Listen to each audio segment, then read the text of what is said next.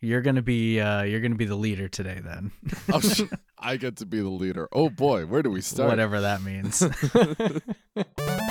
My opinion of the Foo Fighters' new album. Oh my god. I did listen to it once. Are they still making music? Yeah, of course they are. What makes you think they're not? I haven't heard anything about them in like 20 years. Oh my god, dude, no, their best album came out, like 10-ish years ago, called Wasting Light. And since then, they've done an HBO series with an album release called Sonic Highways. And then recently, and I'm going to get a lot of flack for not knowing the name of it, but they came out with another album like a month ago. I mean, anybody who's pissed at Alex for not knowing the name, I didn't even know there was a new album, so you can get pissed at me. Well, there's going to be at least one person. The name off the top of my head is the album called Medicine at Midnight. That's what it's called. There it is. I just remembered.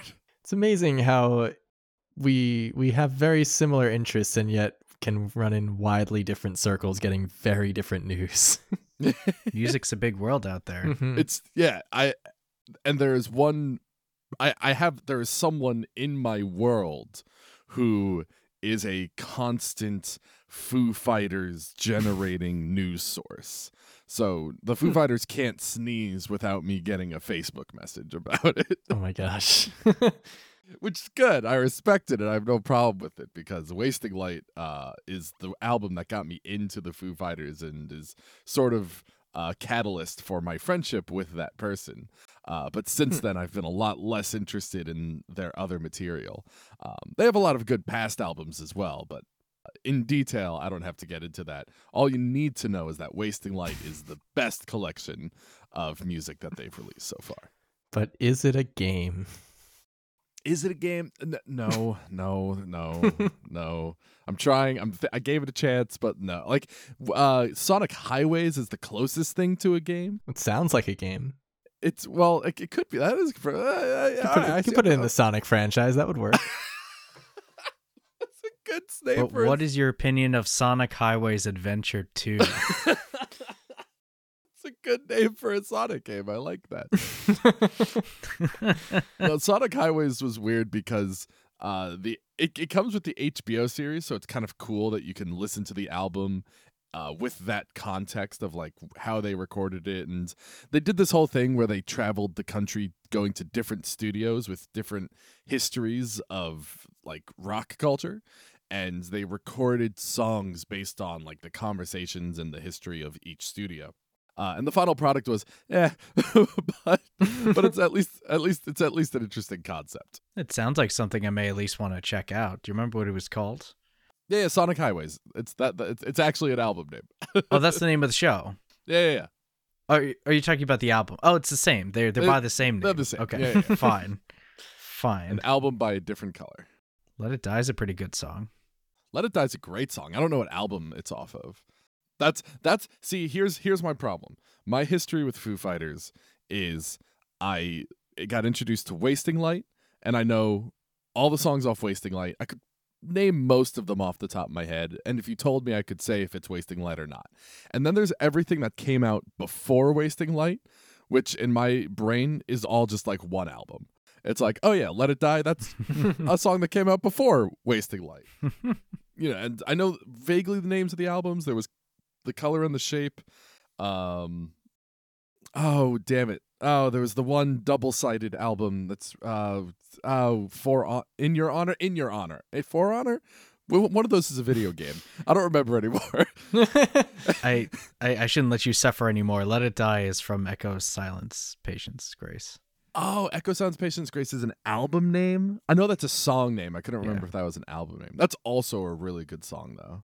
It reminds me of Self is Cold and Confused by Ben Folds, but it's only because it's a bunch of words with commas in the middle. Selfless, Cold, and Composed. What did I just say? Confused? Confused. I think that sums up where I'm at right now. Selfless, cold, and confused. Hey, you need an album title? That's my take. Oh my gosh.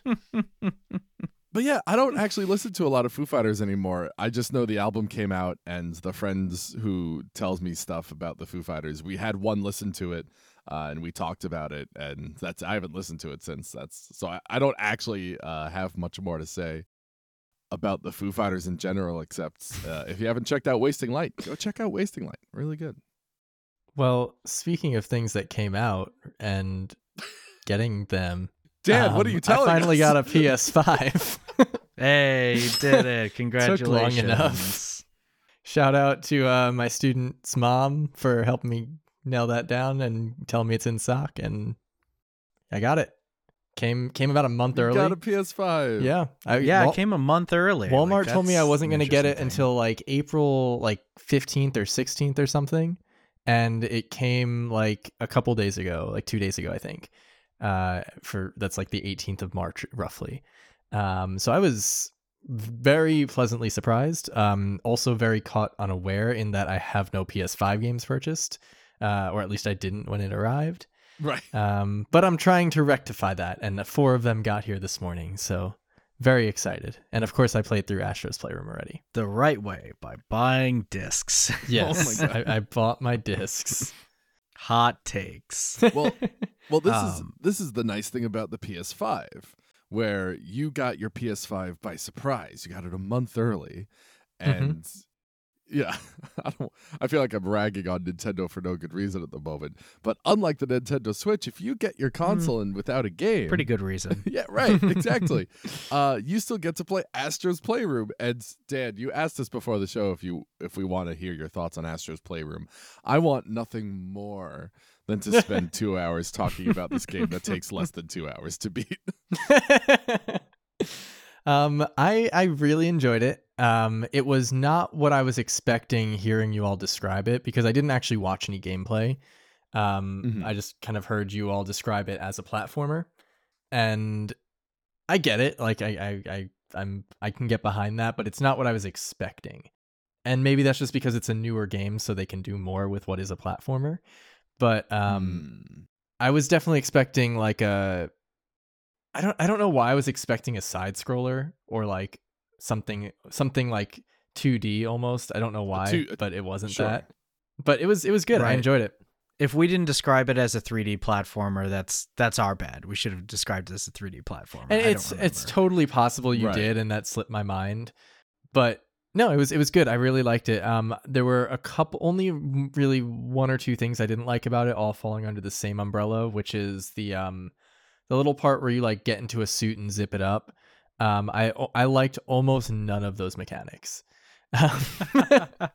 Like I mean the Kirby like mechanics. Yeah, I especially the ones where you had to steer by like turning the controller and not using a joystick or something. I hate those.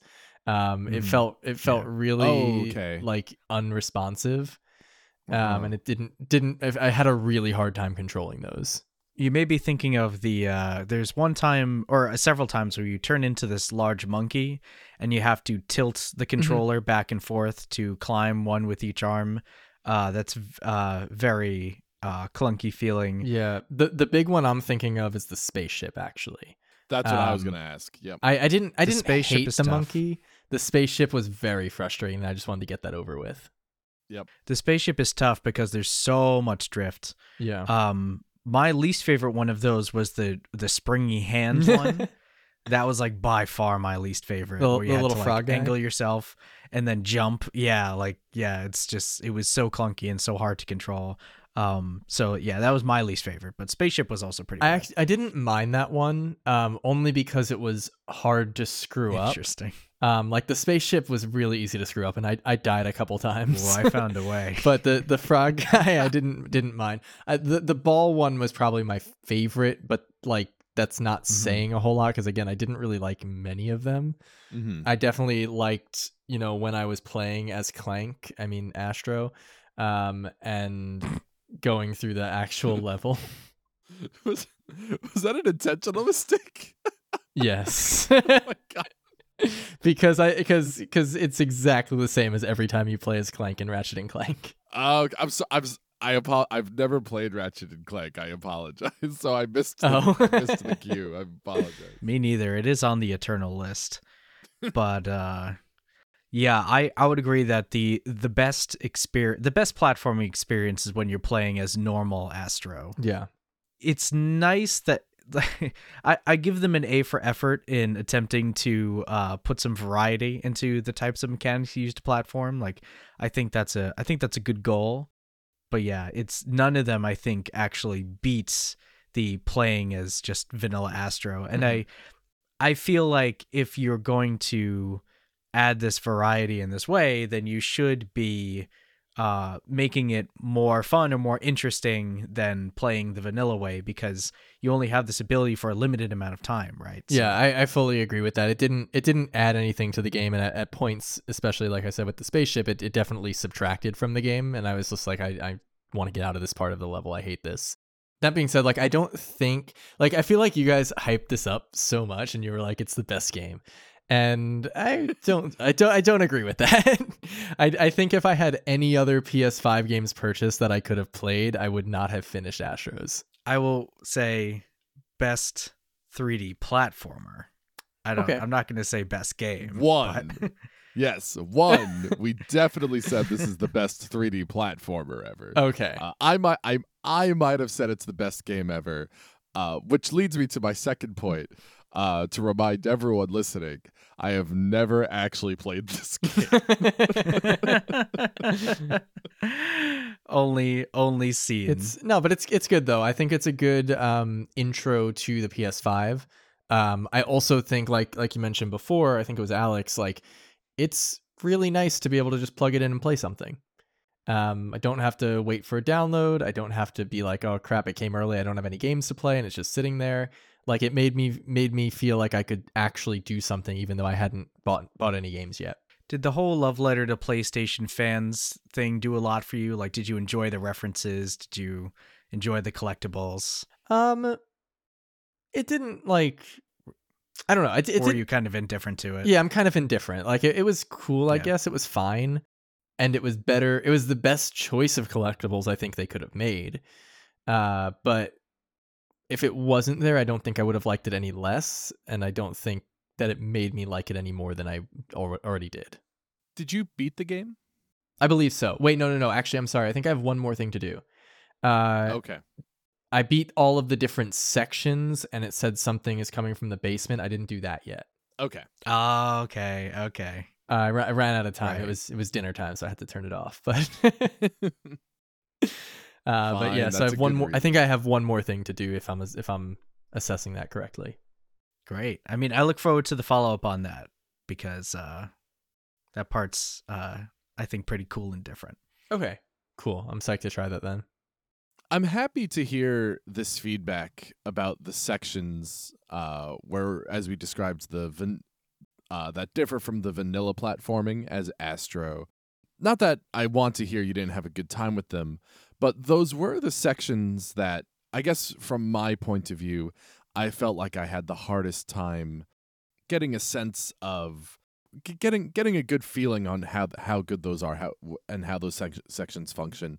I will say it wasn't apparent to me as a viewer that those sections were so heavily motion control centric. Yeah, and that took away a lot of enjoyment for me.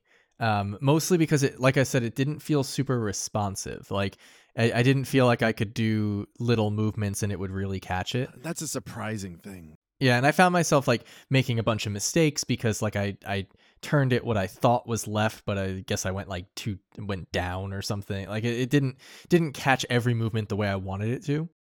Which, yeah, it was a little upsetting because I was like, this is you showing off your new console. I feel like it should be a little bit better.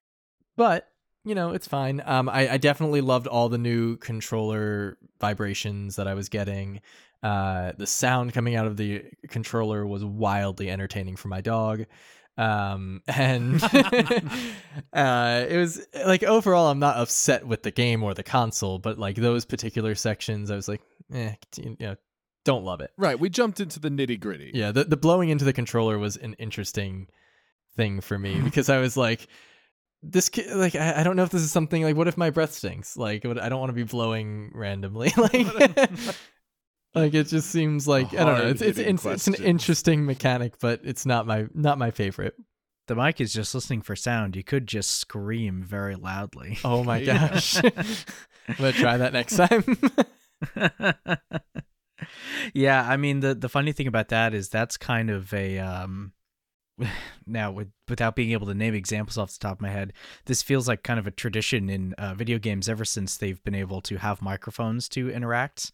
Like I think there's a lot of video games over time that have had some variation of the, make noise in the microphone to do something in the game, and blowing directly into the mic is a great way to make a lot of noise. So it's just like, Right. yeah, it's an obvious input if the game is looking for some kind of obvious input. So it's kind of funny to see them going back to that.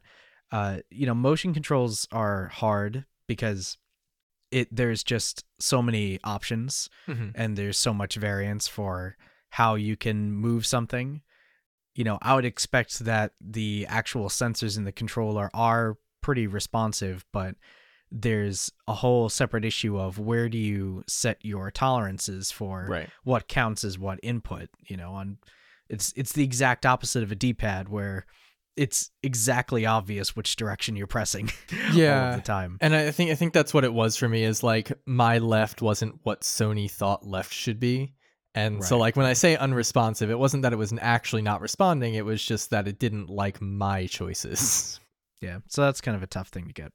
Which we've seen motion controls before, obviously, ever since I don't think PS3 had this technology, right? I know PS4 It did. PS3 had it. Okay. The 6-axis gyroscope in the DualShock 3. That's amazing. Try saying that 6 times fast.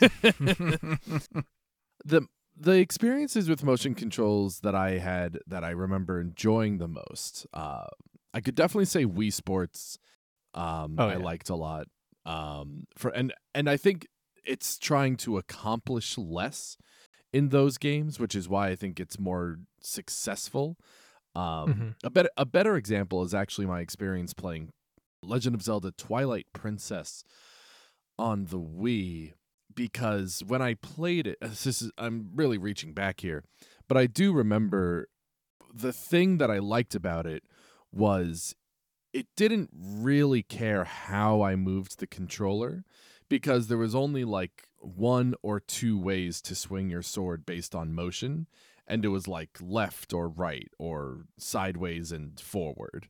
So I could just kind of fling my controller and it would be like, oh, okay, it felt like pressing a button. Like, oh, I can press the X button to swipe this way or the Y button to swipe that way. And it wasn't asking for any more specific information, or it wasn't using any more specific information than that. So it wasn't, perfectly immersive, but it wasn't distracting at all. It didn't get in my way. It never did the thing. It never didn't do what I expected it to. And it sounds like, especially when you have, steering in like the spaceship. The spaceship was the first thing I thought of, because there's a lot of room for slippery controls and turning too much. There's a lot of room for error in that, I think, historically. And the problem that I have is every little move, and I'm using my hands as if people listening can see me. Every time you steer slightly left or right, the controller is responding to every incremental movement. And the difficulty with that is just, if there's one mistake, all of a sudden your whole perception of how the controller translates to what's happening on screen is going to be a problem. And that's the kind of problem I've had. And I'm sad to hear that this kind of problem wasn't necessarily addressed by Astro. And it's possible that it's actually just an impossible problem to address because everyone has a different perception of this. I'm really theory crafting here. I'm not sure about what everything I'm saying is true, but this is currently my impression of everything. Now, I guess it depends on what their goal is with this game, right? Like, it feels like it's meant to teach you how to use the controller. And in that case, it worked, right? Like, even though I didn't necessarily find it fun, I now have a pretty good idea of how sensitive the controller is. And if it comes up in a game, I know how to do it. So if that's the goal, it worked. I do wish there would have been a little bit of settings to play with, I guess is what I'm trying to say. Like where it said like turn left, and then it calibrated what you think left is to what the controller will recognize as Maybe. left, Yeah. rather than like me having to fit into what Sony's idea is. So I guess like a calibration screen would have made it a little bit better. But Yeah. but I think that's really that is my one issue. Like everything else in the game was really good. Right. I had a decent amount of fun playing it, except for those sections.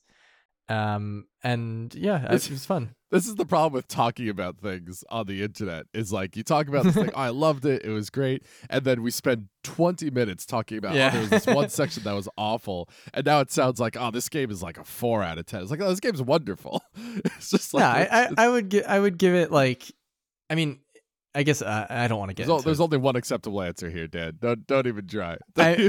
Because so what is a 10? Are we saying like is 10 like is 10 like the developer's ultimate goal of like this game is the best it could be? It's a 10, or is 10 like my favorite game ever? Because if we're comparing it to my favorite games ever, I'm not gonna give it even like a 6. If we're saying like a 10 is Sony knocked Astros out of the park for what it is, sure, I'll give it an 8 or a 9. I just want to say this quickly. I had a brief conversation about giving games, a 10 out of 10 rating. And I want to give games a 10 out of 10 rating. Even if I just focus on like one aspect, if I think this one thing was done really well, that would be enough for me to justify giving the game a 10 out of 10. Journey's going to be my immediate example for that. I think Journey deserves a 10 out of 10 for a number of reasons, not just one. But I remember talking to someone in that same conversation who said, well, I don't think I would give it a 10 out of 10, but I don't think I've ever given a game a 10 out of 10 before. And that leads into this interesting question of when people say 10 out of 10, from my point of view, it just needs to cross a certain threshold for me.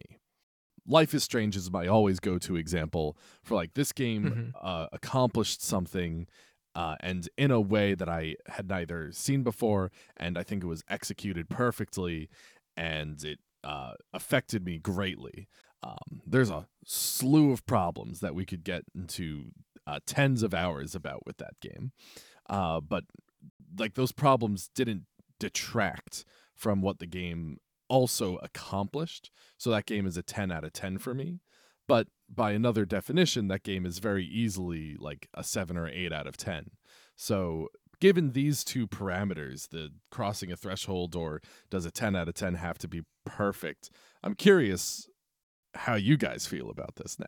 I mean, it's very subjective, right? Like if I'm gonna give a game a score, it's gonna be about how much I like it. This is the other topic. If I wanted to try and come up with an objective scale, I could. Okay. But I don't think I would find that useful for me, because if I'm gonna start ranking games, what's the purpose of this for me to rank games, right? It's so I know what my favorite games are, and I can compare other games to my favorite games. Great. And like and if I let's imagine I started like a blog, or I started ranking them on the podcast or whatever, and people started paying attention to those rankings, it would be because they know, oh, Dan's going to give Horizon Zero Dawn a 10 out of 10. I loved Horizon Zero Dawn. So I'm going to start listening to this because he's ranking my favorite games at the top of his list. So other games that he ranks really high are probably also going to be games I enjoy. This is how I use rankings. Not necessarily like objectively. Like I agree. Life is Strange, phenomenal game. I would rank it super high for that reason. I wouldn't give it a 10 out of 10 because it's not necessarily the type of game I enjoy. I agree. Audience is very important. And I don't even know where to start on this topic. But I guess a large statement that I could make is it all comes down to what you value. You have to decide what you value and what your audience is and what you want to communicate with how you're evaluating work of art, and then go from there. So Dan, you brought up two things that are worth sort of highlighting, which is one, when ranking things, there are sort of these two ways to rank things. you can have this opinion-based ranking, where it's like, where does it rank in my feelings towards the thing, which do not necessarily reflect the game's features of the game inherently. And you can, given parameters, you can rank a game inherently within the context of other games and compared to other games outside of your own opinions. Mm-hmm. So these are the two. So when you ask someone, where would you rank this game? It's actually an unclear question. Like, which one are you asking? Are you asking for my opinion, or where do I think this game lands amongst other games? And I just want to quickly say that difference that you're defining is a difference in audience and value from my perspective. So what is the utility of this ranking? Is the utility of this ranking to make a statement about the game in relation to other games, or is the objective to make a statement about the game in relation to your personal enjoyment and fulfillment and entertainment that you got out of a game? And I also think that within those can both be very subjective, and there are ways to also make them objective. I agree. Like in my subjective rating system, I think I'm doing both of those things. I'm saying how I enjoyed the game compared to other games, and also like by itself, how do I think it fared just on its own. And I think you can do both of those things objectively or subjectively. You just have to decide at the beginning which one you're doing. Because if I'm rating objectively, just like, is this a good game based on X, Y, and Z criteria? Life is Strange, yeah, I'm going to agree with you. Probably gets a 10, at least a 9. But if I'm grading it or evaluating it on like how much do I personally enjoy playing this game, it's still going to be really high, but I probably give it a 6 or a 7 because it's just not the type of game that I typically enjoy. So evaluations are based on criteria that you establish. And I feel like I can speak to this topic from some authority. A large part of my work and research in graduate school was on evaluating artistic works and the creative process and creativity. And if you're going to evaluate a work of art, in its most basic form, the process that you do is you come up with a set of criteria and you weight those criteria by your values. They could be, in some way that's relative to each other. So you can evaluate something on different components or different axes. They don't all have to be weighted the same. And what you decide that criteria is and how the different criteria is weighted is dependent on what the audience for the evaluation is, as well as what you value. And that's where the subjectivity comes in. So in my estimation, evaluating art is both objective and subjective because there are objective elements in that you can establish consistent criteria in rubrics, but the subjectivity is in what you value. Mm-hmm. Because there isn't an objective truth outside of your values of what is most valuable or least valuable. You can have consistency, but at the same time, people are interested in other people's reviews of things, especially if they have a value system that aligns with their value system. And it doesn't always have to be explicitly stated by the reviewer, but when you read someone's review, you can kind of tell, based on the reviews that they give things. Sometimes. You can, even if it's not explicitly stated, you can tell what they value.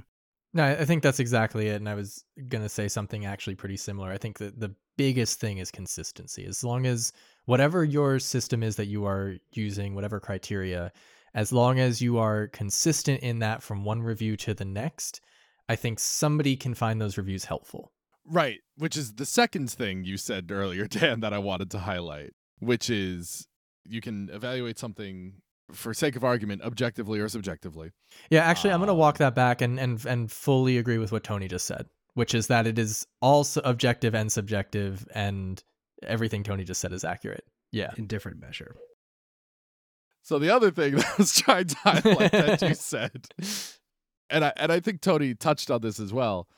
You have this ranking system for your own feelings on the game, how the game affected you, and there is a utility that can be found in Dan's personal rankings of video games, because people who feel they have a similar palette to yours can take your ranking system as maybe a relatively similar system to what they might like. Yeah, I would agree with that. That's the value of a system like that. And I would like to put out there that I find single number ranking systems of games or movies or anything else to be almost entirely useless and uninformative. Fully agree with that.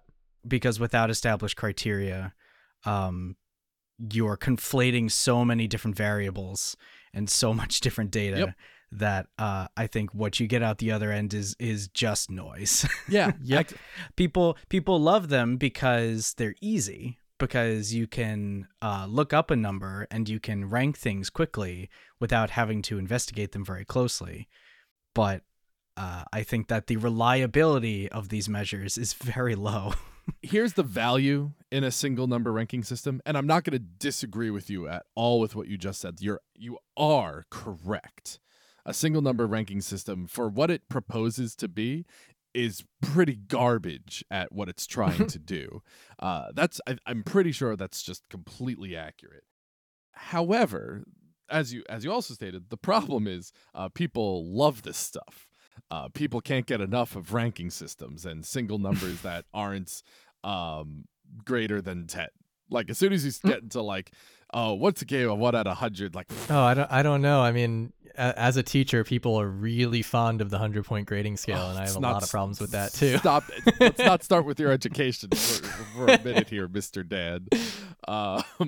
But what I want to say is, so many numbers that don't count. Yep. Also, it's just all garbage. Like, all grading scales are garbage unless you have different. I'm talking about video game reviews. I'm talking about all things. If you are using a single number, it's probably garbage. So the value of a single number rating system, and using our conversation of Astro's Playroom as an example, we can have an in-depth conversation on any part of this game. We could probably talk for an hour about a single level of the game. Like, if we all played the game and took down notes, we're all smart, generally smart people. We could probably have like an in-depth conversation on details in that game. There's a lot of details in that game.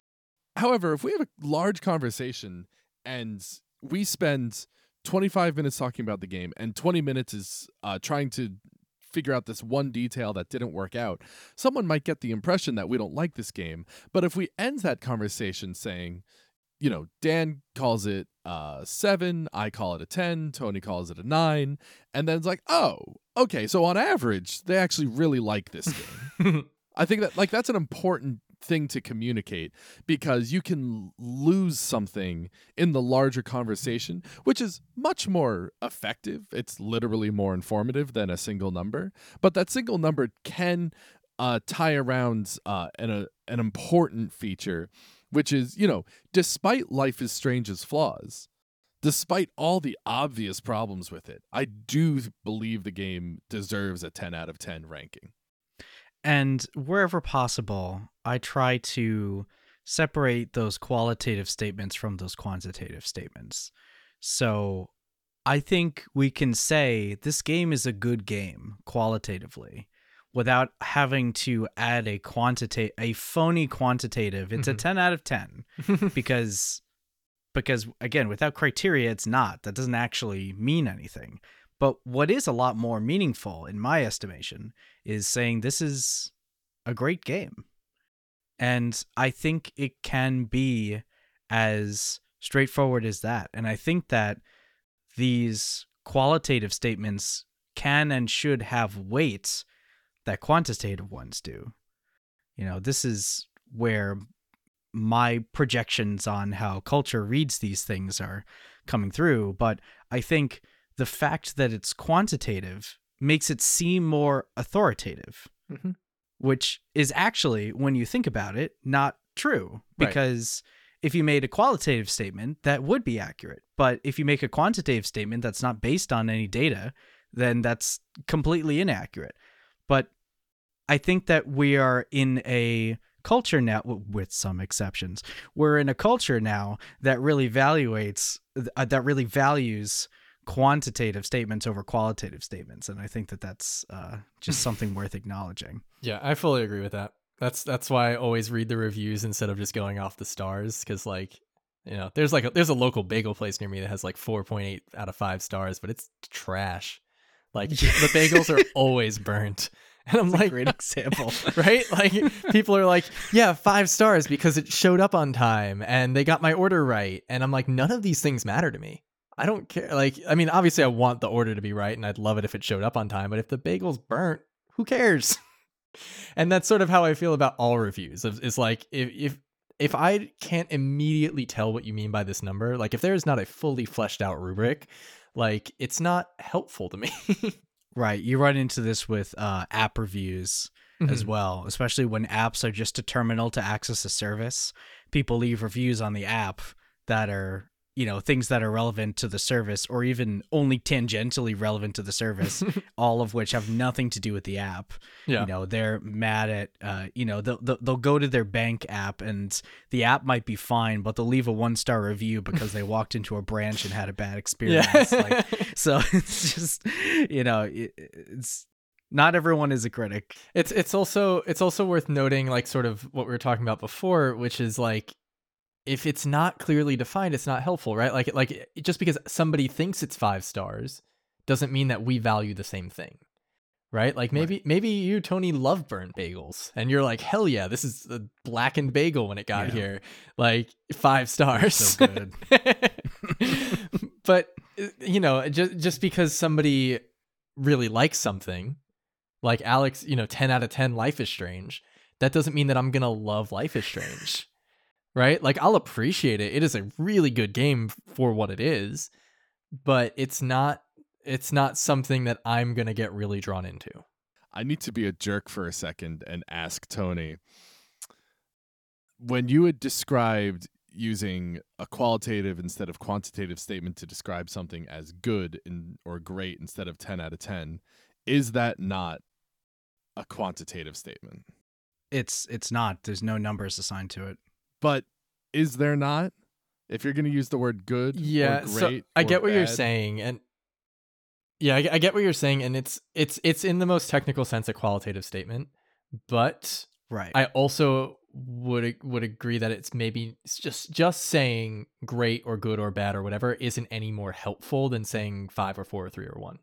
So if you take the, you know, survey thing and say great is a 5, good is a 4, like then you're assigning numbers to it, it becomes quantitative. It is also qualitative. So you can take that statement and make it quantitative, but saying that a game is good just on its own is a qualitative statement. And it is data, it is qualitative data, and I know it to have value. It doesn't have quantitative value, because good and great have different value inherently, yes, but it's not a defined value. For it to be quantitative, it has to be defined. We know what the difference between 4 and 5 is. We don't know in quantitative terms what the difference between good and great is. That's subjective. Then it just seems like to me that at some point, if you're going to review a game using these qualitative statements, eventually, if you're going to keep using words like good or great or bad, you will have stumbled upon a ranking, basically, right? Even if it wasn't intentional, but it does exist. I don't necessarily agree. I think ranking is the wrong word. Okay. I do think that if you consistently use these words good, great, bad, terrible, etc., and you like use the same words over and over again, you can definitely get some sort of comparative analysis between games. But I do think that if you're going with the qualitative approach, it is important to also not just say great and say like it was great because, Right. There's a or description. also do that on different like parts of the game, like Tony was talking about before. Like not just say the game was great, but you can say, oh, the graphics were great, the fighting mechanics were not so great, and whatever you may want to do in terms of that. But I think I get what you're saying, Alex, but and like Tony said, like you can assign numerical values to qualitative data and measure it in that sense, but it is not quantitative until there are numbers. Sure.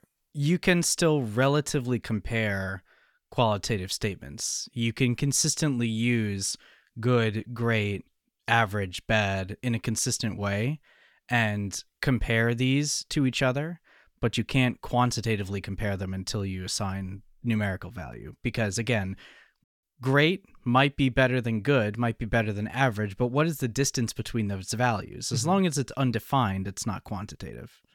And as far as stumbling into something, yeah, you can stumble into anything if you're unintentional about it. I mean, I guess the point is I hear how you're defining qualitative and quantitative, and I accept it, but I also like fine. It seems like the difference between those, the purpose of the difference between those is not what I thought it was, which is, a qualitative statement, because it sounds like the point of comparison between things is, I think, what I'm zeroing in on as this is what people find helpful. People want to know what your 10 out of 10 games are, and that can mean whatever you think it means. But if you don't use a number, then whatever you want to replace that number with, like what are your excellent out of excellent games are. Like it still serves the same purpose, whether it's a quantitative or qualitative statement. In a certain reading of this, I think I'm pretty sure, and Tony, you can correct me if I'm wrong, I'm zeroing in too much on your previous statement of there's nothing wrong with saying this game is a good game. But that's not all you're saying either. In general, a review will have a summary like that, and Dan, you had said like there's going to be more of a description, but it is hard to leave a review of something without having like a final so what are your feelings on this game in general? Thumbs up or thumbs down, or thumb halfway or thumb 3/4 of the way. Like there's always going to be this sort of fine-tuned summary, or often I should say. So I'm going to disagree there. Yes. And from personal experience. We're back, baby. So back in the before the pandemic, I ran a site so long ago called Behind the Scene Press. And we did a lot of album reviews, we did live show reviews, live show photo galleries, etc. for musicians, like taking photos and things like that. And not always, but sometimes I would have people submit album reviews and they wouldn't rate the albums, and I was cool with that. They gave a description of the tracks, they gave some history, they maybe they interviewed the artist or whatever. The one thing that was consistent at the end was I did make them always recommend a song, where it was like, check out this song from the album, this is my favorite. But we didn't always do, not to say it never happened, but we didn't always have to have like a 5 out of 5 or a 10 out of 10. It was just, here's a description, here's some history, some other notes that you might find interesting. The writer may have given their own thoughts on the album, like they may have said I liked it or it was slow at parts or whatever, but there was no wrap up final, here's what I think in numbers, or even like here's what I think in terms of good or great. If you want to be, and kind of building on that, if you want to be a publication that has numerical ratings for things, for artworks, and have those be both reliable and valid to a certain extent, but mostly I'm talking about reliability here. As the head of the publication, you have to establish a rubric. You have to establish common criteria with different levels and descriptions of each level, and you have to have all of your reviewers grading on the same rubric, essentially. Right. I mean, and there's plenty of publications that do that, and so they can provide like a consistent numerical value to their readers, and you don't have to do that to have valid criticism. You can Right. you can do it either way. Like, a counter example to not a counter, but like, an example of this as opposed to what Dan's talking about is like the website rtings.com, which rates monitors and television sets and things like that, and they have this whole like established criteria for how they rate things, and it's all very specific and all very exact, and you can do that, and that provides value, but that's not the only way to do it. Yeah, and I do think that it's more likely to provide value when you're talking about things like monitors. Like, I think when it comes to art, it's less, in my opinion, it's less likely to provide value. Obviously. And that's another factor, yes. That's what I was trying to avoid with my site, which is like, we also had first of all, everybody was, including myself, was working for free. Like, nobody was making any money off of this. So I wasn't about to spend my time writing a rubric, first of all. I also wasn't going to spend my time trying to tell people working for free that they had to adhere to a rubric. And we also had a very wide variety of people. Like, I had one guy who really only wrote about folk music, and another guy who really, some woman who really only wrote about metal music. And like, how can I write a rubric for both of those at the same time? They're just wildly different. And also, depends on what you value. My sort of vision was that readers would identify with one or multiple reviewers, and they would say, oh, Brody wrote a new review. I love all of his other reviews, all of his recommendations, and I'm going to check that review out. Versus like, oh, this other person, I don't really listen to their music, so I don't need to read their review. Shout out Brody, by the way, head writer. Appreciate you. Brody, friend of the show. It's I have a few, I don't know where to direct my thoughts, because I can't, my head is annoyingly, I can't get the thought out of my head of... Full of English again. No, here's the English problem. I can't get out of the problem of, we have ranking systems that use established criteria, which makes them more reliable, and that is a way to, reliably use a ranking system if you establish its criteria. But now, it's like, okay, but what if we, it's going to sound annoying, but I'm serious about it. What if we ranked the ranking systems? Like, what does that look like? Oh my God. And all of a sudden, we have an idea of how reliable each ranking system is based on the criteria, which then comes back to based on, what you consider valuable, etc. Yes, Tony. So I also want to say that the evaluation and this, quote, ranking system are different things in how I'm thinking about this. I'm starting to conflate, yeah. Because you evaluate things to give them a score so that they then can go into the ranking system. The ranking system is a higher order level of evaluation from evaluation of the work in isolation, because you can evaluate the work in isolation and then compare the works by taking each of the evaluations and evaluating them against each other.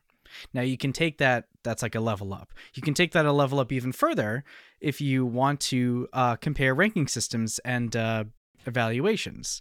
One of my professors in grad school, he was a researcher in music education, and his job was to go into various schools. He was a consultant and evaluate their evaluation systems. Ooh, how do I get that job?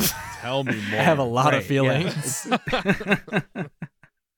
And he did a bunch of research to try to draw conclusions about what's valuable and not valuable in evaluating creativity and evaluating student work. And he garnered enough respect in his field that people would turn to him for advice. So like there's so yeah, like I actually know I know somebody who does that to an extent. Did he give up and find out that there's no way to evaluate art and just decided his whole life is a lie? I assume that's how the story ends. There's no other way it could end. I think he found out that it depends on what you value. Mm-hmm. I think it's also important to note that, as far, Tony, correct me if I'm wrong, it sounds like we're talking about he was evaluating, or he was helping to figure out how we should evaluate student artwork. Is that accurate? Right. So yes. So this domain was for student work, which is so different from professional work. Yeah. Very, very, like if I'm evaluating a student's artwork, over the course of the year I'm teaching them, that's going to be a very different way than how I might evaluate The Last of Us 2 after playing it. Exactly. So there's the point here is that there's a specified domain in which we're evaluating the creative work, and there's a specified list of objectives for what the process is trying to accomplish, right? Like education has more specific objectives than art in general, right? And you have to, especially if you're going to start evaluating it in a way that's at all reliable or getting even close to valid, you have to define what the domain is. And so that's part of how you start. So, Mr. Biden, if you're listening, I am available for Secretary of Education. We don't like the current guy, so you can get rid of him. Are you actually And available? Are you? I have more in classroom experience than our current Secretary of Education, so yes. And I will streamline our entire grading system, I promise. Across all domains. My expertise is vast. By streamline, I mean get rid of it. What? I'm looking at the games we've played this week. I think I'm starting to conflate some ideas. I'm starting to lose my train of thought. And I think for my sake, I need to move away from this topic. I'd be perfectly comfortable moving away from this for now, thinking more and coming back to it. I think I need to do that. Because I'll say this, and you can respond if you want, but the thing that I don't necessarily agree with at the moment, and this might, again, just be more, depends on semantics, is I don't necessarily agree that any evaluation or ranking system, I'm not sure which word I need at the moment, but I think correct me if I'm wrong, did we state earlier that an evaluation system inherently is both objective and subjective? Is that something that was said earlier? When you're evaluating artworks, yes. When evaluating artworks. Okay.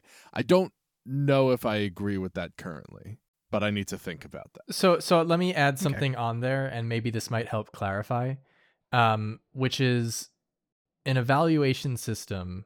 However you are evaluating something, even if it isn't art and even if it is totally theoretically objective, an evaluation system needs to be created by a human being, which is inherently not objective. Sure, yeah. So no matter what, your evaluation system is going to be subjective because it's created by a human being. It can be more or less objective depending on what the criteria is. And the key thing here is consistency when evaluating different things, because that will make it useful. So even if it is subjective, you know how it's being evaluated, and you know what to expect when the next thing is evaluated. Right. I know this as anything that's made by a human inherently has bias. That I understand. Yes. But I think at least functionally, and I'll maybe find different words for this at some point, but if given an established criteria and defining things within those criteria, you can pass a judgment call on how useful this judgment is based on that criteria. But based on that criteria, the judgments can be accurate or inaccurate. Like if my criteria for a game being good is, well, a developer worked more than 100 man hours on it, I can say, oh, this did have more than 100 hours, therefore is, and didn't, therefore is not. Obviously, that's obviously not a good way to evaluate something. Mm-hmm. I also find it very interesting that you immediately chose a quantitative thing to evaluate it. Right, because it's easier. You gave us I realize it's an uphill battle trying to evaluate art objectively. I have fully acknowledged that. I wouldn't even restrict that to necessarily just art. I think anything, because again, just going back to what Tony said before, like people have different values. So you can be as objective as absolutely possible, but that doesn't mean that it is true for everybody, I should say. It may be true for you. But there's something more, going back to like the monitors, for example. If you have a monitor that can output more pixels than another monitor, like this is like a clear definable scale. And if you don't want to use the Correct. words better or not, fine. But clearly one is more powerful than the other. Like, I got to have something to work with here as far as the words I'm using. Right.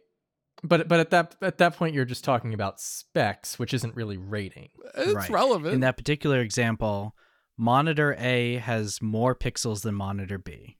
That's the objective statement. Mhm. The subjective statement is monitor A with more pixels is better or higher value than monitor B. Right. But people are going to say that, right? Yeah, and I can get behind Let that. me know if I need to clarify my statement every time monitor A has more pixels than monitor B. Should I clarify my statement every time by saying, in my opinion, that is better? I mean, it couldn't hurt. I mean, I get what you're saying. Like thinking, I'm gonna just pivot to cameras real quick because that's what I know about a little bit more than monitors. But like, if we're talking about cameras, right?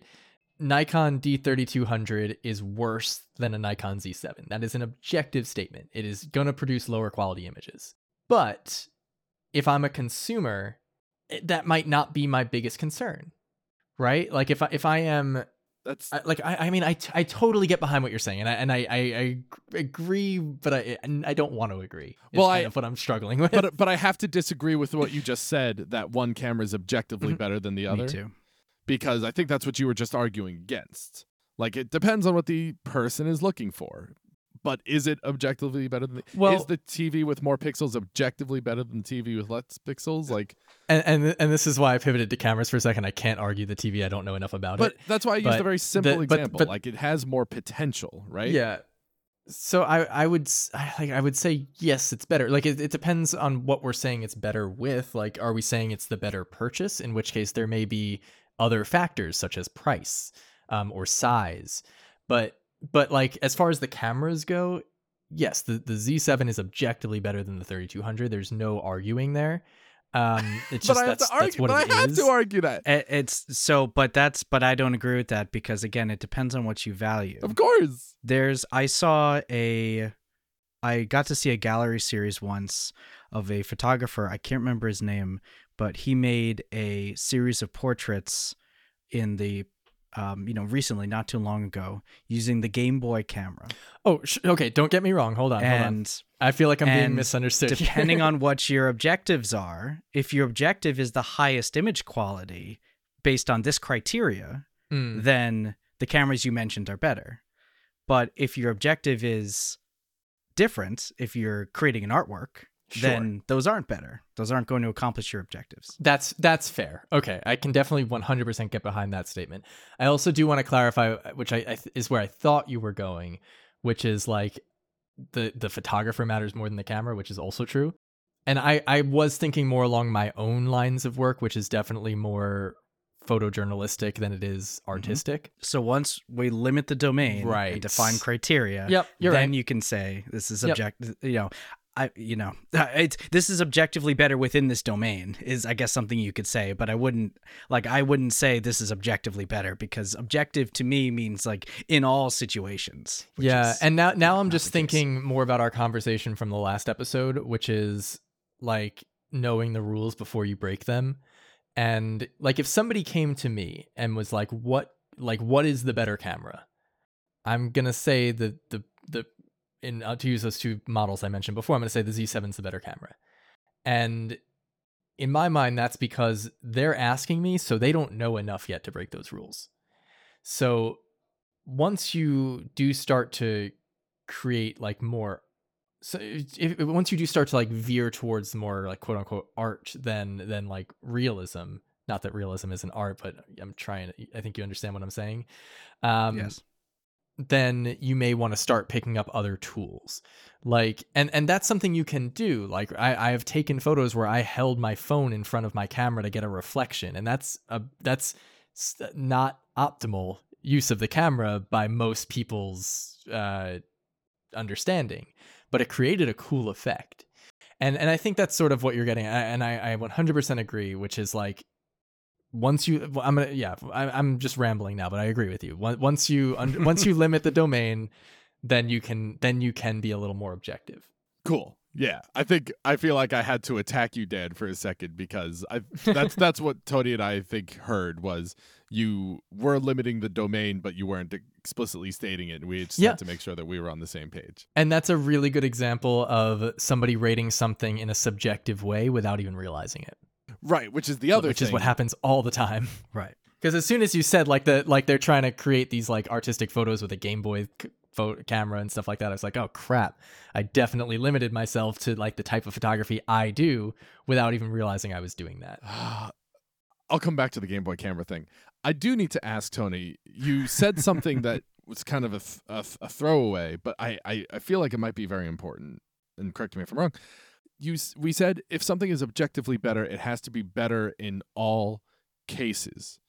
Is that what objectively better means? Or does it mean objectively better in most cases? That difference in how you define that word can be subjective, I think, because the way that I use the word objective, we're another level in now. Objective is defined subjectively. Well, all words are defined subjectively. This is the problem with using words to communicate. Should only use numbers. As I define, as I define objective, I use that to mean universally true within, across, and between all things. But I think colloquially, the word objective is often used to mean still subjective, but true for most people, or in most situations, So someone might say this is objectively better, when by my definition, what they really mean is this is better most of the time, or this is better for most people, or this is better within this domain. But there's a difference. I fully agree with that. And just to bring that back to my example real quick, most people aren't doing the Game Boy camera photography. And that's why if somebody were to ask me, I would feel comfortable saying this one is objectively better. But you're 100% right, and I'm glad you changed my mind on this, because like there are, once you decide how you're evaluating something, the objective truth can change.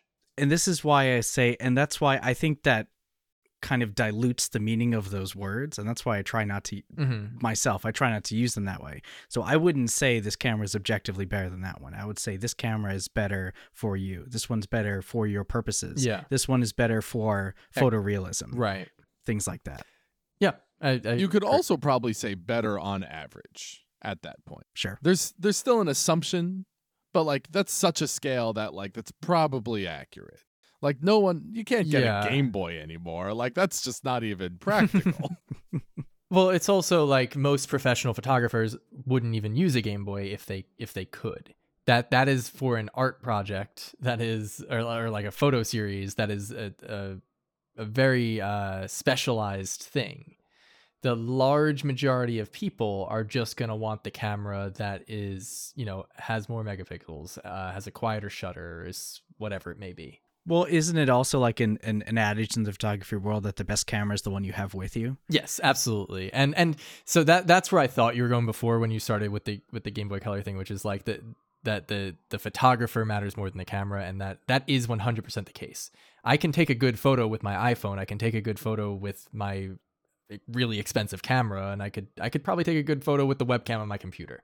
But if I wanted to print the photo, if I wanted to have more granular control over settings, like there is one camera that for my use is objectively better. Listeners, leave a comment with your best Game Boy camera picture.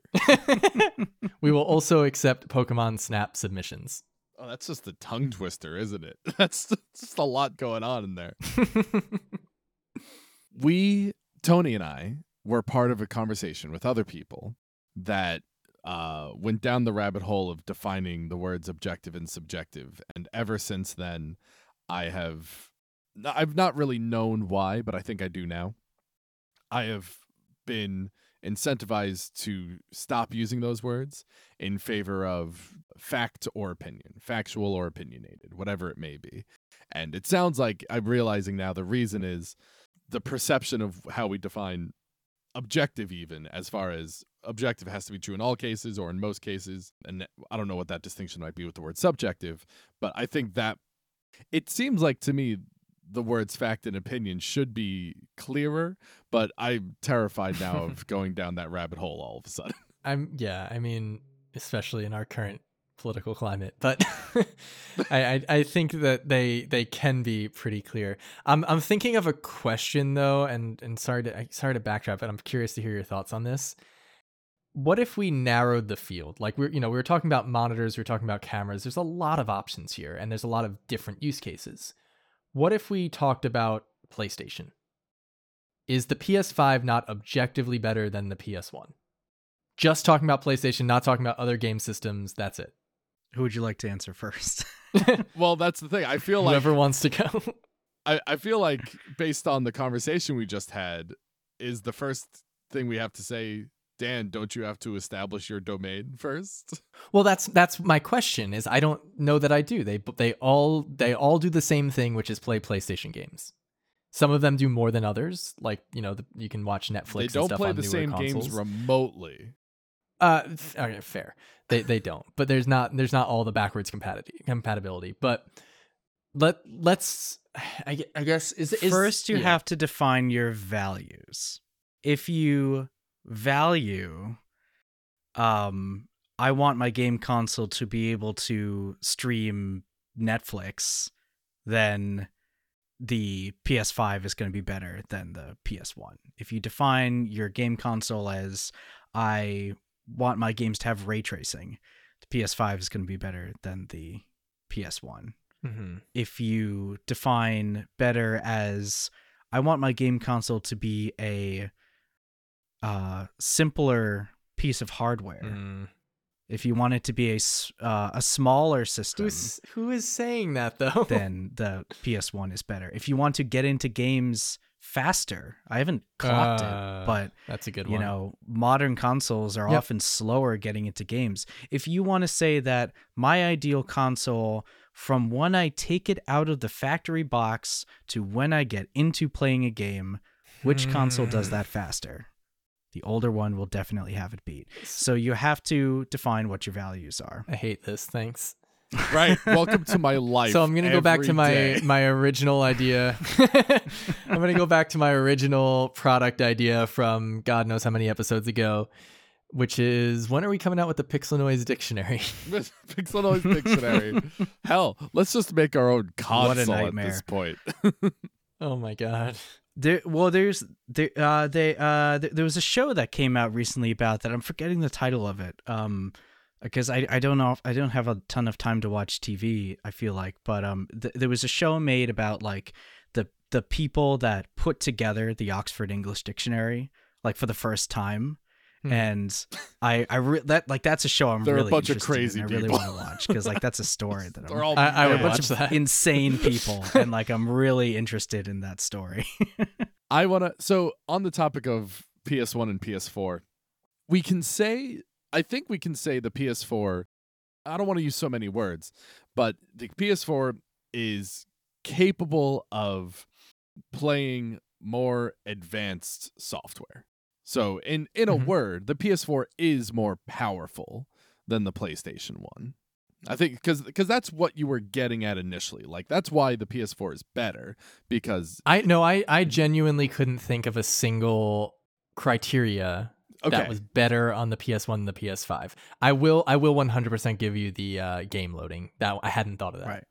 Or even just specific games. Again, we already talked about how they don't play all the same games. If there's something that if I want to play Silent Hill 1, then PS1 is better. that one I had thought of, but I ruled it out because nobody is developing for the PS1 anymore. So like if I was thinking about game selection, I would still recommend the PS5 or 4 or whatever, because like there are still new games coming out for it, and you can play a lot of old games. Not all old games, and especially the farther back you get, you lose out a lot. But I did think about game selection, but I hate all this. I'm done. But if you look at size of library, the PS2 had a Mhm. lot of games developed for it. Like, Yeah, that's also I true. think it was more than the PS1, and definitely more than the PS5. Yep. And you can't play Baldur's Gate Dark Alliance 2 on newer consoles, so PS2 is clearly superior. I think PS2 is the most ever. I think it is the largest library ever, actually, of any console. I'm pretty sure. Yeah. Besides PC, but I'm pretty sure we all know that doesn't count. Best ongoing console. Sorry, the pedantic person in me has to say the power button on the PlayStation 1 is objectively better than the power button on PS4. That's not arguable, and I won't hear it. I'll give you that. I hate the power button on the PS5. It's terrible. The PS5 is better than the PS4, though. Okay. That's PS5 fine. button is better to find. I It is will give you better that. than the PS4 because it's easier to find Yeah. and hit. Boggles. Oh, my mind. that reminded me. I thought of one more criteria that we could use to evaluate PlayStations that would knock PS5 out of best console, Ooh, which is it objectively pleasing to look at? that's the other one. Size, weight. Objectively. I feel now we're just memeing. I feel 100% Objectively comfortable pleasing saying to look at. objective with this because it is Does- hideous. It's an ugly console. Does it objectively remind you of Seto Kaiba from Yu-Gi-Oh? Yeah. And we're back. Here's So this is an example. When I make statements like that, I always mean it as a joke. I'm just gonna blanket disclaimer. oh god, I Words don't mean anything. keep wanting to say new things. What a problem! It's like we're recording a show or It something. is a problem because I want to. Should I go back to the thing I wanted to say about the topic 20 minutes ago, or should I respond to the thing you just No, said? say now? the new thing. I don't What do you know. want to say? I had a thought yesterday because I want to voice this. I think more than both of you, I have this kind of conversation with people. I talk about rating, how to rank things, what are rankings, just getting past what is a ranking and actually ranking things. Like I have this kind of conversation and have had these kinds of conversation a lot. I can't speak to Tony's educational experience in this regard necessarily, but an ongoing casual process for me, certainly. Yesterday was the first time I thought to myself, I think I was thinking about it while I was playing Among Us, which is a game requiring lying. I wonder if I am losing my ability to tell when people are being sarcastic anymore. I think I'm getting worse because I'm constantly trying to get better at understanding what people are saying, and that process has led me to realize that anyone could mean so many anyone could be trying to relay something in so many different ways, using the same exact words, using the same exact inflections. Just their perception, their history. There's like so many ways that it could come off to them. And now I feel like if someone's being sarcastic, I'm like 50-50. Like, is it sarcasm or did they not mean it that way? And if I'm wrong, I might offend them. Like, just because I don't want to react the wrong. Like, I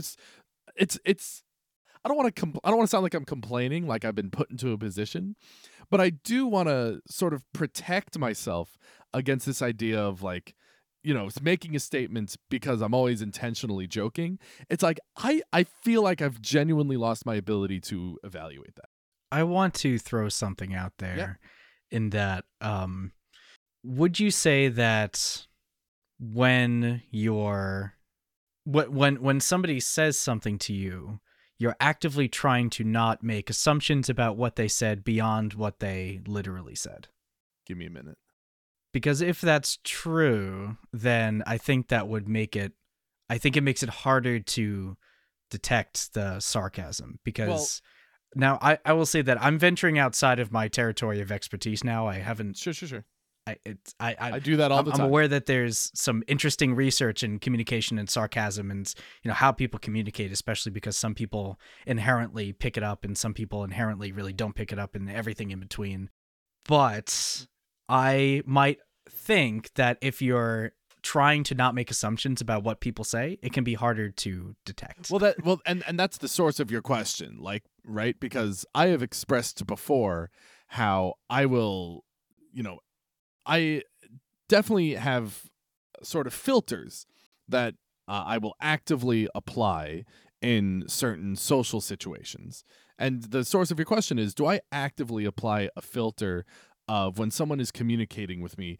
Do I actively, like an active thought process, try to evaluate what they're saying front facing instead of trying to assume a deeper meaning behind just the words? That's the that's your question, or the source of your question. Yeah.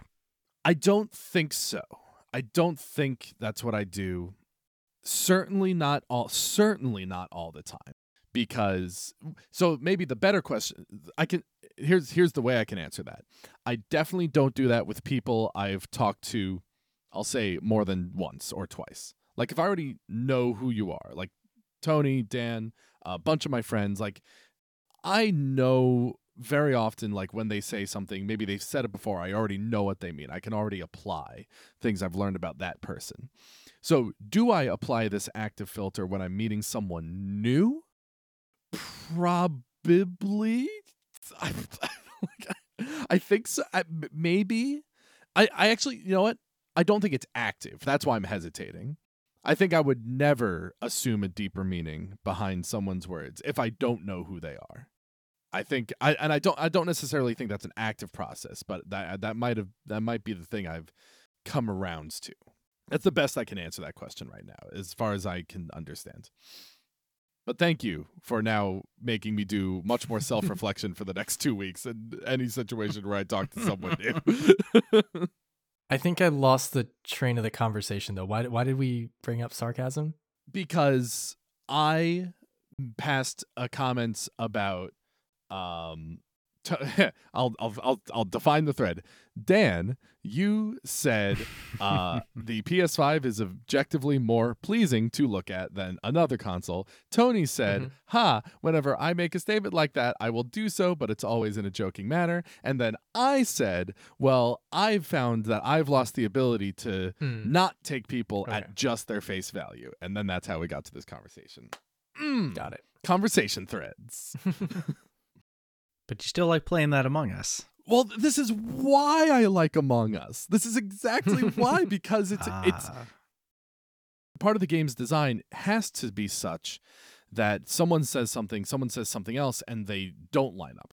And by providing a different version of events than someone else's, you are, in essence, invalidating someone else's story. Or version of events. And they might be telling the truth. They might just be telling it genuinely, and you might not be because you're lying because you're playing the game. But the thing that can cause a problem is when you tell someone that their version of events is absolutely impossible and incorrect. Where you give your version of events, they give their version of events. Both can be true. And I wonder if I'm going to call this a feature all of a sudden. There can often be a problem in the game where, because the game is an online game, you literally see events differently because of the latency of playing online. And this is something that I've seen very often, where people will relay their version of events, and they're both true and they're both different. But the problem is not acknowledging that difference. Because if you don't acknowledge that difference, then you have two people genuinely telling their honest stories, and they both believe the other person must be lying, and that will create like a distasteful experience for both players. But by acknowledging that this is just my version of events as I saw it, you can't tell me what I saw. You can make an assumption or make a claim that I'm lying and put a probability statement on that, like I'm probably lying, and that might just be true. But you can never tell me that you saw what I saw. You can never tell me that this is a certain thing. And you have that confidence in yourself. And I think that not everybody enjoys that kind of exchange, which can be a part of this game. Because it's possible that another person, due to their life circumstance, due to their identity, maybe doesn't have that level of confidence in themselves yet. And so playing the game could be a very unpleasant experience. Or maybe someone is working on building that confidence in themselves. And just, again, like there are lots of ways based on somebody's lived experience that this could lead to a very negative experience. Just having to have that exchange in the first place, regardless of how it resolves. there's an interaction in this game that can come up very naturally, that where two people tell each other they're lying and both people feel bad. And, I've been in that situation. It makes me feel bad, regardless of how thick-skinned or confident I think I am or what. It doesn't even matter. But what I realized is it is literally never true that as you hear a statement someone else makes, you can know that it's 100% a lie. That is never true in the game. I can think of a situation where you can know 100% that it's a lie. And it's a rare situation, but so let's imagine I'm blue, I don't know, some random color, and somebody says, I saw blue venting over here, but I know I'm not the imposter. Are you saying that the person that's being lied about can't figure it out, or the person that's being lied to can't figure it out? You can never tell another person with 100% certainty that what they say is impossible. So if they say, I saw blue venting and I'm blue and I'm not the imposter, that is a situation in which I can say with 100% certainty, you are lying, you are wrong.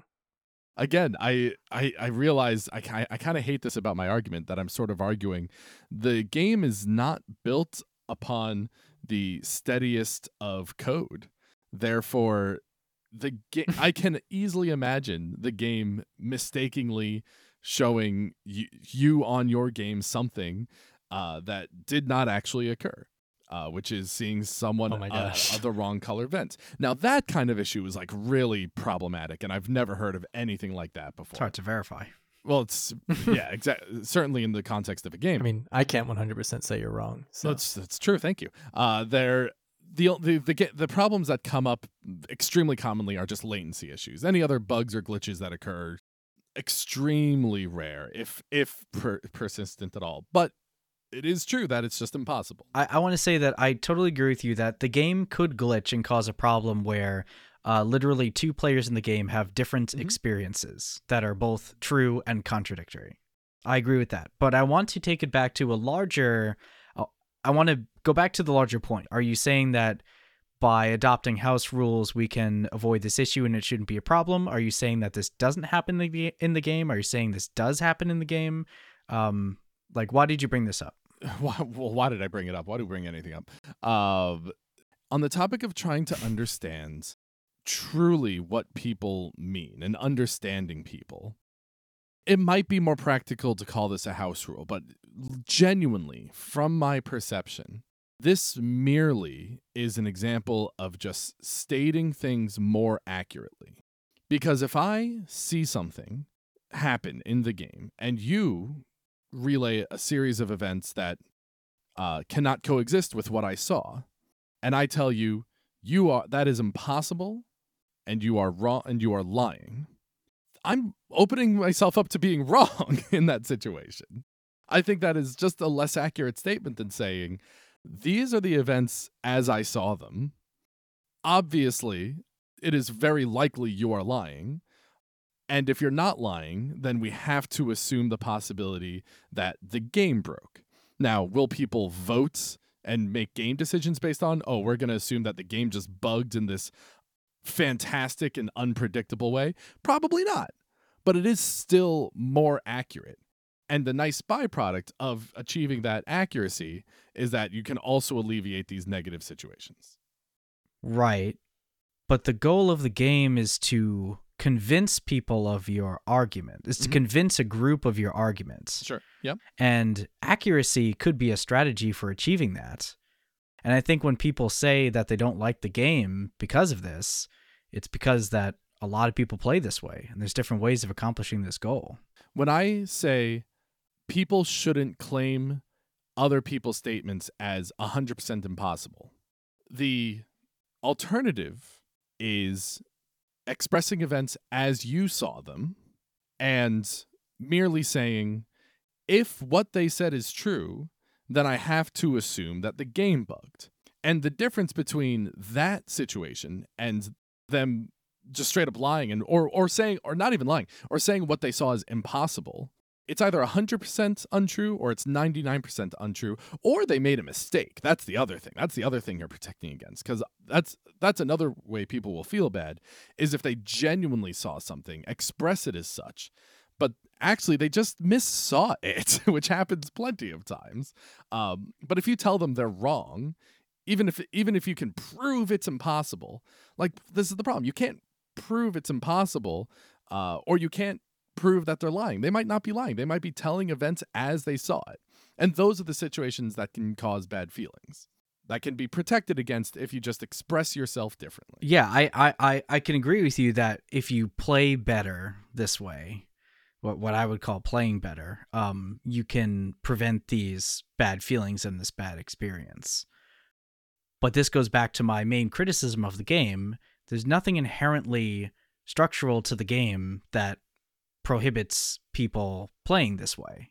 The game could provide some guidance as to how to communicate with people. It could provide a set of rules and say, hey, instead of saying this, say this. Or you'll be more successful if you do this instead of this. The game provides no such guidance. So I think guidelines are definitely good for any game that involves talking to each other. But I don't think that there's a way to make that a rule unless you have a regular group.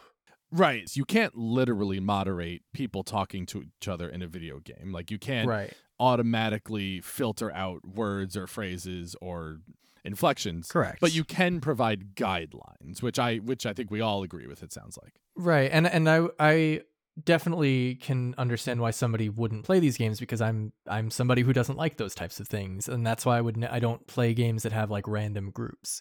Like I will play Among Us, I'll play Dungeons and Dragons, games that allow like talking and encourage talking, but with people I know and like, not with any random person on the internet. An interesting example of this, and we don't need to go deep on this, but I'm considering it. When I play Overwatch, I often play with either friends, but more often play with strangers. And the literal way that the game allows you to moderate people's voice is that you can mute people's voices or mute everyone's voices with one button. And so that would be a more like direct moderation tool that Overwatch provides.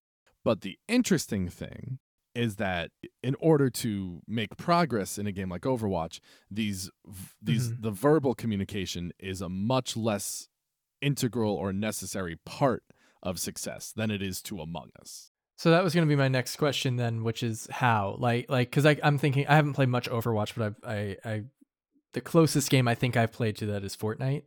And if you turn the verbal communication off in Fortnite, you're at a severe disadvantage.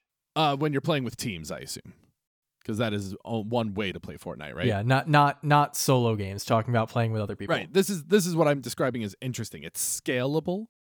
In Among Us, you could still vote, but if you separate yourself from communicating in Among Us, that is basically that is crippling your ability to play the game way more than it would be crippling your ability to play a game like Fortnite or Overwatch, or succeed, I should say, in those games.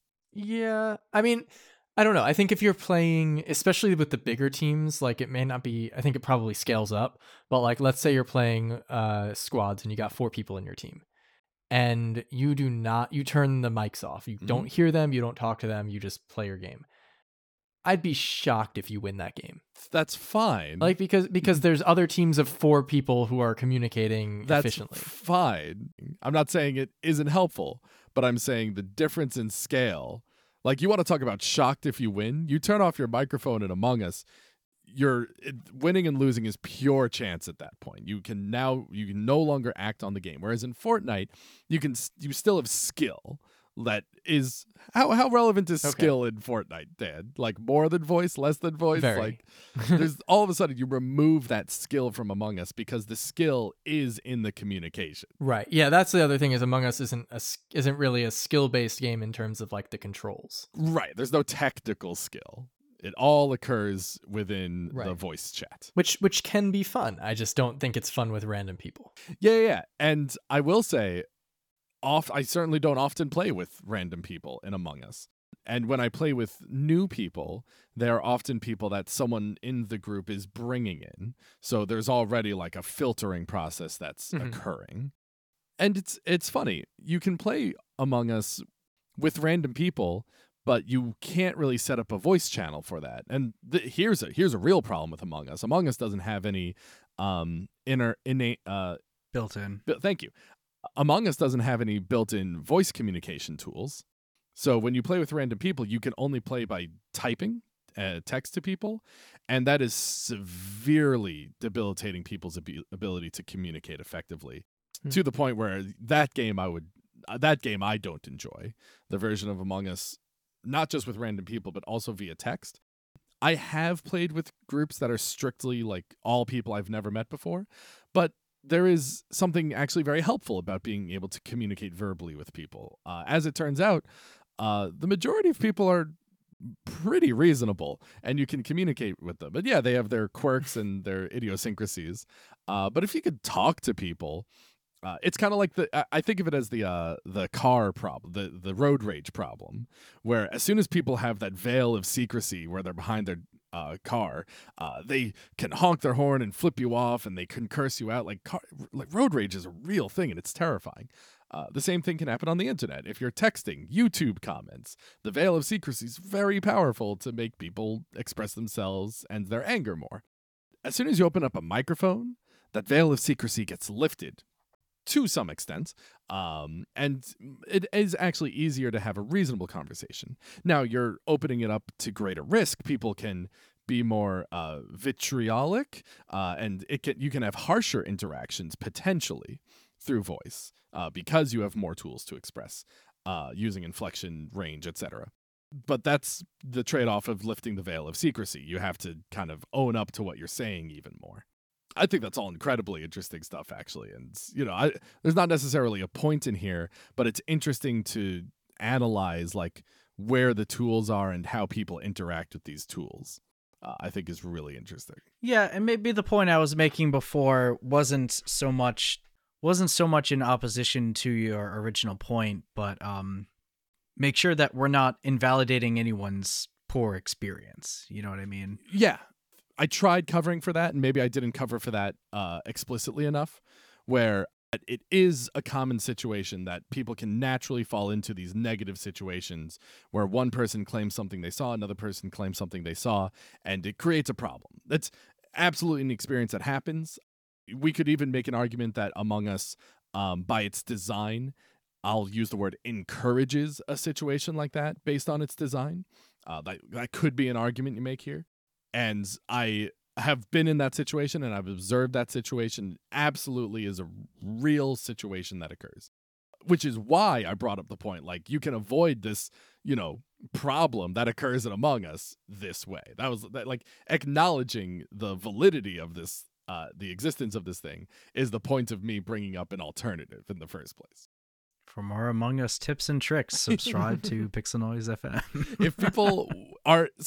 If people are interested in ranking things or Among Us, you can check out the Pixel Noise Discord, link in the show notes. And if you like our content, you can support us at patreon.com/pixelnoisefm.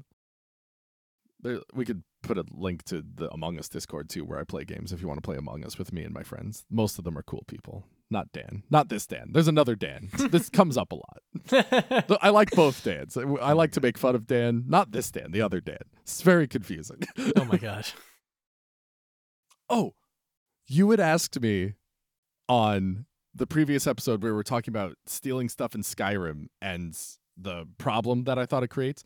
You had asked me to propose an alternative that can alleviate the problem of an optimal way of playing is also not a fun way of playing without detracting from a casual experience and having options.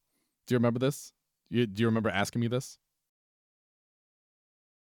Right. You asked me to propose an alternative, and I came up with something. The thing that I came up with was if the consequences for stealing something in Skyrim were mitigated, where if you tried stealing something and failed, it didn't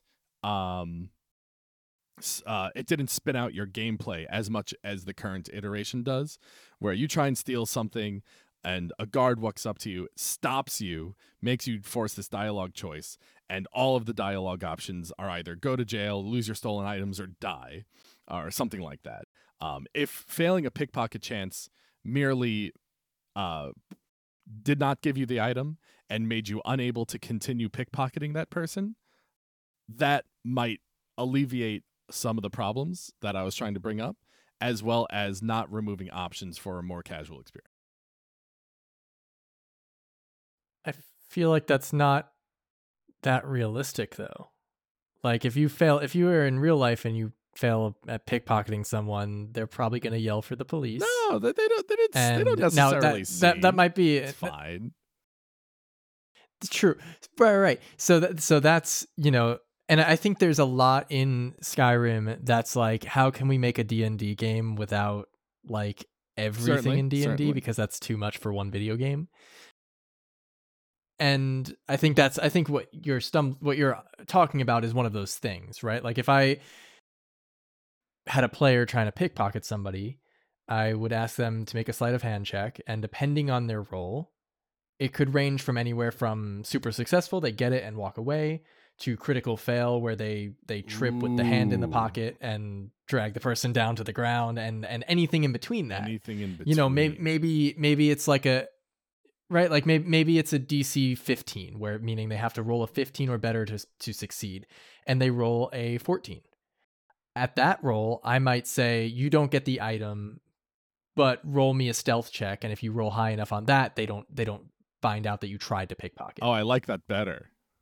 Versus if they roll a 1, there's no shot. They trip and fall and bring the person down with them, and the guards notice too. This is great, because now we were highlighting the actual problem with this mechanic in Skyrim is that it's a binary outcome. That's actually, I love this. Oh, that's so much better. I'm so glad I waited 2 weeks to get my answer. And that's there's something better. and that's why I love D&D, is because it's, if you have a good DM, right, like that, you can come up with all these really granular options and come up with like, you can roll a D20. Great, I got 20 different options for you. Probably not, but like you could if you wanted to. If you wanted to. Because the game engine has creativity, right? Not just the game engine being choices. The DM. We're, a very right. And yes, we're a very long way away from, an artificial intelligence being able to do that. Right. And if they really wanted to, they could program these things in. It's as simple as a few different if-then statements based on your stealth stats. But like, that's a lot to do. But it's a lot of work, because there's already it's multiplied by the number of options and people and situations and locations in the world, which is already very big. Yeah. Meanwhile, if I'm making these decisions, I'm not only thinking of what you rolled, I'm thinking about what is your background? Are you a thief? Are you an assassin? Or are you brand new to this? I'm thinking about, what are you wearing? Is it noisy? You wearing plate armor? Or are you wearing like all blacks trying to blend in? Like, there's a whole lot of different things you can think about. Importantly, what this is really touching on is an issue of optimization. You, the DM, you can evaluate all those things just based on the specific circumstance in which you have to do them, or come up with something to happen. But for the game to be able to, for a game to be able to do that, it has to be able to know all the outcomes in every possible situation. Mm-hmm. So, you, the DM, you don't have to know what the outcomes for this event are with every possible outfit, every possible location, every possible combination of characters before you can enact one of them. So there's a huge difference in magnitude of work you have to do, and that's because, your brain is more optimized to create that kind of creative solution, whereas a computer program is not. Right. I mean, I do think there's a middle ground here that might appease Alex, which is like add literally one more option, sounds like which an is improvement. like you failed and didn't get caught. Yeah, exactly. But I would want, like, as a player, I would want to know, why didn't I get caught? Mm-hmm. Like, it would have to there would need to be an explanation. I get for that. And I don't know what a good in-game Skyrim explanation for that would be, other than like the types of things I just listed for D&D, which is like, maybe you have a really good stealth stat, maybe you were wearing clothes that let you move more silently or something. Maybe you can teleport, or I don't think you can do that in Skyrim, can you? I don't remember. It's been a while, but like maybe you realize you fail your pickpocket and you automatically, like if I'm thinking D&D, maybe I fail my pickpocket and I use my reaction Misty Step to go 30 feet away the other way and be like, I just saw that guy try and pickpocket you. But like I don't know if I would allow that one to work. It would be a lot of rules involved. but yeah, Tony, I agree with you. There's the amount of information the game would need to make those sort of decisions is just an insane amount of work. Is immense, and currently unrealistic. Yeah, but what we can take. But I agree with you, Alex, that we can take steps in that direction in games to provide more of these kinds of options. It's always a trade-off. You know, if they spent more time making that feature, they would have spent. That's a different kind of trade-off, sure. Feature, but yes, that I understand. I look forward to this mechanic in Elder Scrolls 6. Can't wait. We know they're listening.